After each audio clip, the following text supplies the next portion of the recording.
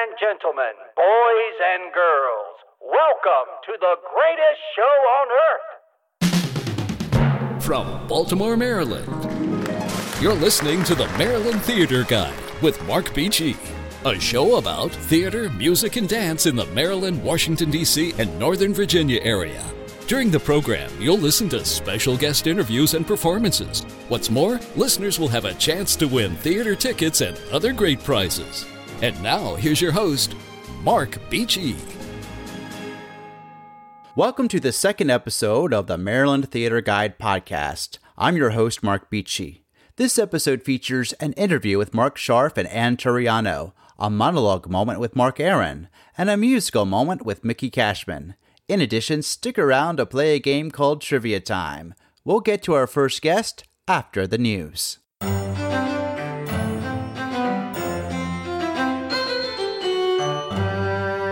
The Maryland Theater, a century-old theater in Western Maryland, has been approved for a $13 million restoration with expansion.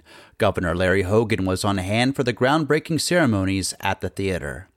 After 14 years of producing shows, the Forum Theater in Silver Spring will officially close on July 31st. More sad news, the Concert Artists of Baltimore is closing after 31 years of performing. The Cappies of the National Capital Area announced the 2017-2018 winners at a special ceremony at the Kennedy Center on June 10th. I was on hand to present the Maryland Theater Guide Returning Critic Award to Catherine Kelly from McLean High School. Besides receiving a trophy, Maryland Theater Guide sponsored a $500 cash prize for the winner. Are you looking for a play that will give you a chill on a hot summer night? Written by Mark Scharf and directed by Turiano, The Quickening tells the story of a young couple moving into their new home on the outskirts of Richmond to start a family. Their burgeoning life is quickly disrupted by a ghost from the Civil War. Can the soon-to-be mother find the courage to learn the truth and face the unknown in order to save the life of her unborn child? I now welcome playwright Mark Scharf and director Turiano to the program.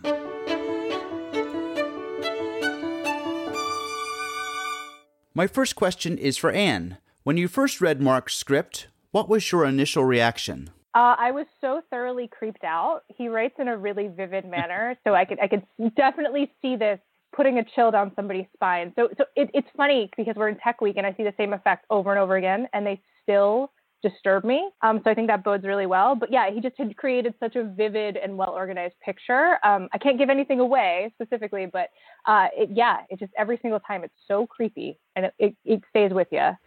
Mark, what inspired you to write this play? I wanted to write a ghost story for the stage to see if you could pull off in live theater a ghost story that engaged the audience and wasn't cheesy, if you will. It's not a slasher film. It's not where a lot of horror has gone, but something that engages the audience because it all happens in the audience's mind. There were some techniques when I was young. When I was 12, I watched a movie by myself, The Haunting of Hill House, based on the novel by Shirley Jackson. And in that film, you never saw any creatures, anything move. You saw the after effects. You saw writing on a wall. You saw doorknobs turn, things like that cumulatively built up in the audience's mind, so that terror, being frightened, being open to different possibilities, happens with the audience. This kind of story intrigues me. As I've gotten older, this kind of subject matter has gotten to mean more and more of when folks pass on, is that it?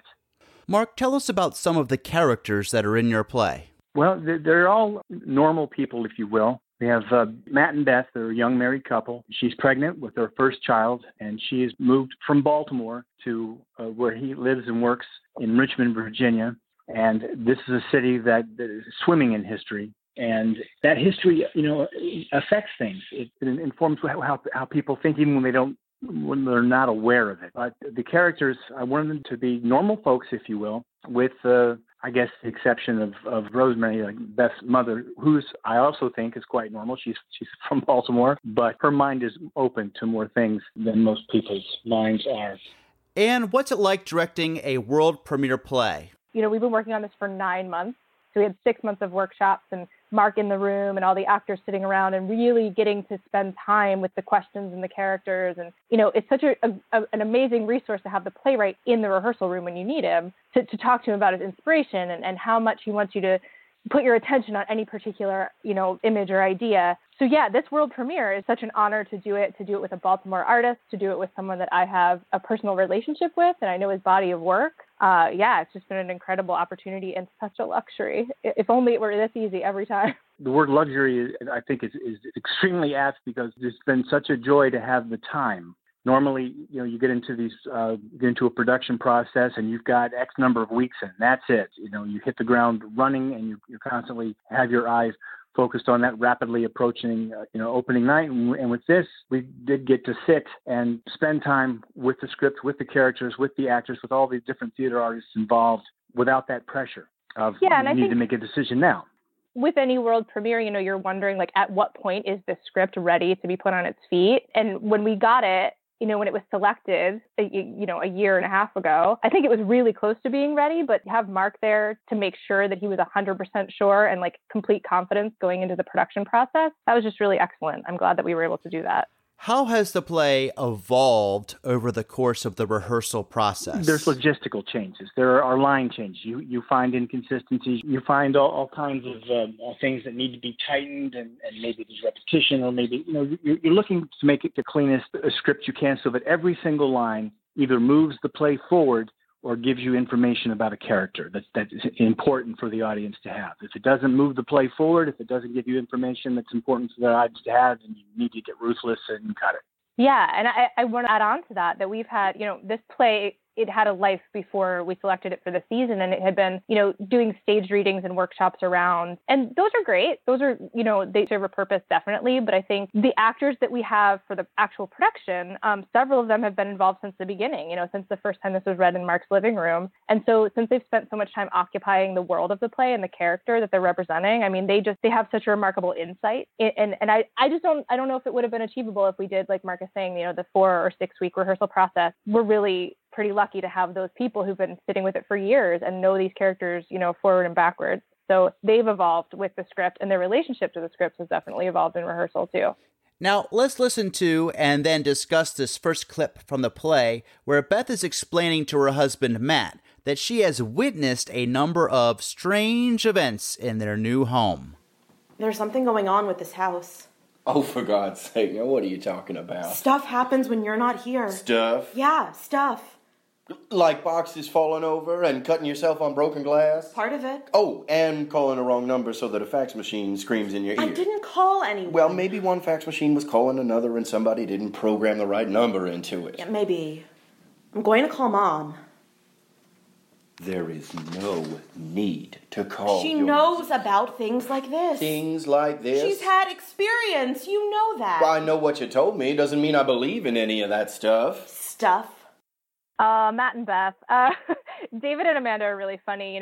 We've worked a lot on their relationship and, being a real married couple and having their squabbles. But for Beth, I mean, she's at the beginning of this play, she's in this brand new situation, right? She just moved into this house away from home, moved from Baltimore to Richmond. She's pregnant and in the very late stages of pregnancy in the summer. So she's all stressed out and uncomfortable, and she's in this circumstance. And then this crazy stuff starts happening. So she's really pushed to the edge very quickly in this play. And I think what's interesting here is that a lot of the things that start to happen could easily be explained away. This is something we keep talking about. And, I'll add here that with the quickening, we've had an opportunity to do some really fun related events. So we had these ghost investigators come into the space at Fells Point Corner Theater.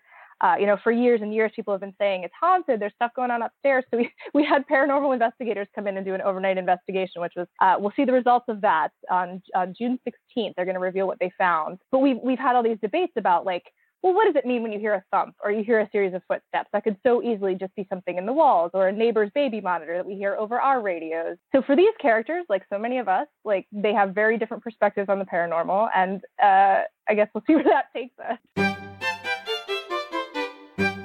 Stay tuned for part 2 of my interview with Mark Scharf and Anne Turiano later in the program. When we come back from the break, it's time for a monologue moment with Mark Aaron. Are you looking for the perfect gift for someone who loves the performing arts? Do you have an actor, dancer, or musician in the family? Well, look no further.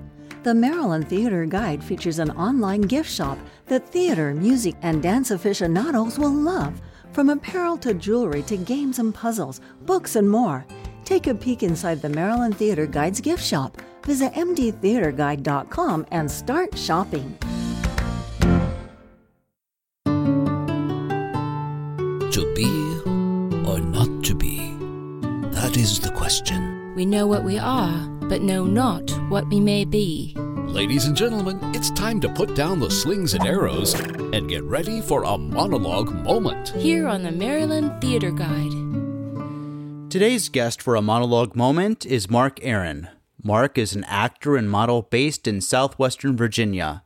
He has appeared in several projects over the years, but mostly those of film and television. The monologue is taken from the play That Was Then by Kelly Powell, which follows the lives of high school students. The character Seth is discussing his struggle with having to tell his father that he is not gay, when indeed he actually is. And now Mark Aaron performing a monologue from That Was Then. I told my dad about how David and I were walking through the hallway, and one of the jocks came up behind him and yelled, "Fag!" My dad asked me if David was, and I was just like, yeah, David's gay. And my dad asked me, why would I be hanging out with someone who was gay? And I didn't say anything. And then he said, "Seth, you're not gay, are you?" And for a minute, I wanted to tell him, everything. But then he looked at me, and he was actually serious. And I thought he was going to cry or something. And he said, "Seth, please tell me you're not gay." And I just looked at him, and I said, "No, Dad, I'm not gay." And he breathed this big sigh of relief. And I tried to just think about how in another 2 years, I'll be able to leave home and support myself, and I'll tell him, and he'll just have to deal with it. But until then, I have to keep lying so they don't throw me out of the house. This has been a monologue moment on Maryland Theater Guide. And now back to my interview with Mark Scharf and Ann Turiano. So maybe your consciousness doesn't end with the death of your physical brain. Maybe we don't end when our body dies. Maybe we go on, move to a new brain and body, live another life. Wouldn't that be a comfort to know? Mark, would you like to add your thoughts about that clip? The play is bookended, if you will. It's framed with one of the characters, Philomena, or Phil, who's played by Debbie Bennett, who's a math teacher at a community college in Richmond and whose passion is physics, particularly quantum physics. And so this lays out the information, if you will. It begins and ends the show on this note of clarity, if you will, laying it out. And it's not preaching, though. I hope you notice that it's not trying to convince you and say, definitely come down on the side of A or B. It's laying out what if, and if it's so, wouldn't that be a comfort? And Debbie's just really fun because she gets to be, at the beginning and the end, she's a little bit of, we've been calling it a mix between Carl Sagan and Rod Serling. Like she's sort of in the story and out of the story. And it's just a cute, I think, a really charming conceit that Mark has created. The collaborative theater company is certainly living up to its name because, after all, both of you have to work together to produce this world premiere play. Yeah, this has been extremely comfortable for me because I've worked for Anne as an actor before, and I've seen her work as a director, as a writer, and coming through the early rehearsal process, I think you develop a rhythm, you develop an understanding, a shorthand, if you will, of how to talk, and a level of trust that has made it very smooth. And I couldn't be happier with that. Yeah, I think, I come from a background in grad school. I wrote my thesis on the director, dramaturg, playwright relationship. And so I know when those situations can become really fraught. You don't want to have a situation where you're doing playwriting by committee. Everybody has an opinion, of course, but it's not Mark's job to make sure that all the actors are completely happy based on exactly what they want to say at any given time. It's about the play and telling or creating the play together. So I hope that we've achieved that here. Yeah, if you go to the production's website, thequickeningplay.com, there's a blog at the back, and my last blog entry is what I call rehearsal rules for playwrights. And you want things to go smoothly. So part of that has to do with how, as a playwright, how do you approach the situation, and so that you don't create any problems, that you keep things moving forward, and yet you still, you are the author. You are still. Yeah. I'm the author of the play, and the way I look at it, and Ann is the author of the production. Why should audiences come out to see the play? Audiences should come out because they should be delighted and proud that we have excellent work happening here in Baltimore, that we can boast about our playwrights and the fact that we're doing a world premiere, first time this has ever been staged, full out. And I think they'll also be pleasantly surprised by the production value, really high, and everybody loves a scare, right? Everybody loves to be creeped out, and we can guarantee that. So if you want a little bit of a early summer chill, come check out The Quickening. And what's it like having the playwright watch the rehearsals? I have to say, there's nothing better than I was behind Mark, watching a playwright watch his own work and nod because he's delated with how it's come together. That was a beautiful moment. So, yay. I think we've achieved something good if we can make Mark happy. I've done that. All of it has come together. Every so often, everything comes together right, and this is one of those events, and that's which makes up for all the other events. As you know, if you keep working, not everything is always one of those perfect evenings. But this is one of those events that makes it all worthwhile. This reaffirms, or confirms rather, my belief in what we do. Finally, what do you want audiences to walk away with? I really think that everybody will. I think the final question, she asked that question in the beginning, like, what if this is how it works? If we existed before, and our brain is not the thing that generates our consciousness, I think that they're going to walk away and view life just a little bit differently because of the question at the center of this play. So I think mission accomplished. A play asks a question, and this play definitely asks a big question. If they're having a conversation on the way home in the car, if they're talking about it, if they go home and they start Googling certain quantum physics experiments, if they start Googling, religious history, if they start Googling, it engages them and pulls them in. They want to know, too. That would be wonderful. That's the point.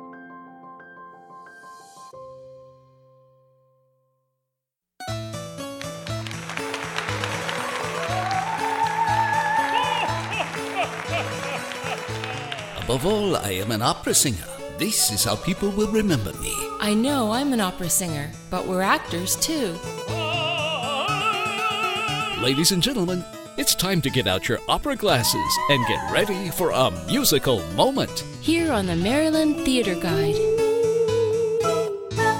Today's guest for a musical moment is Mickey Cashman. Mickey is a recent high school graduate from Calvert County who has seasoned himself in various performance opportunities throughout the years.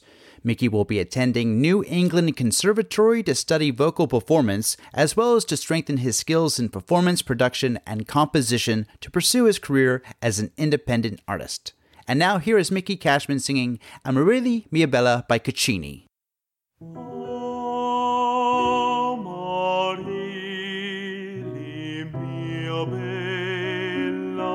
Non credio del mio cor, dolce desio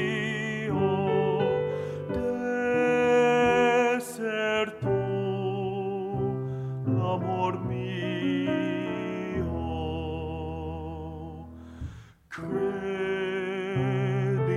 por, esset immorta sale.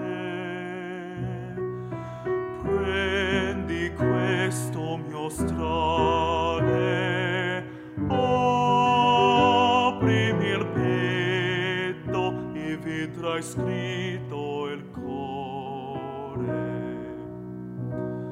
Amarili,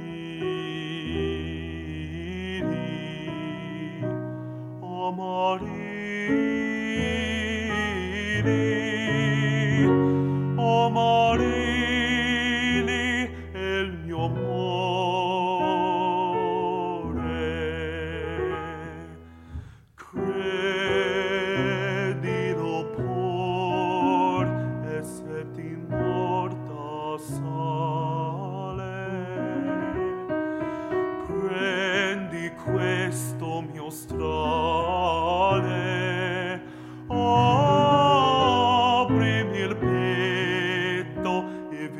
trae scritto il cuore. O morire il mio amore.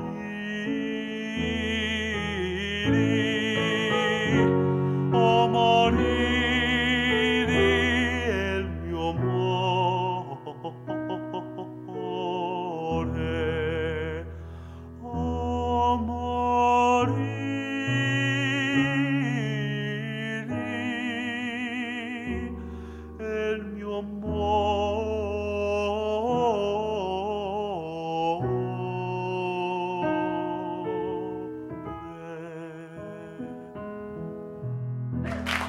This has been a musical moment on Maryland Theater Guide.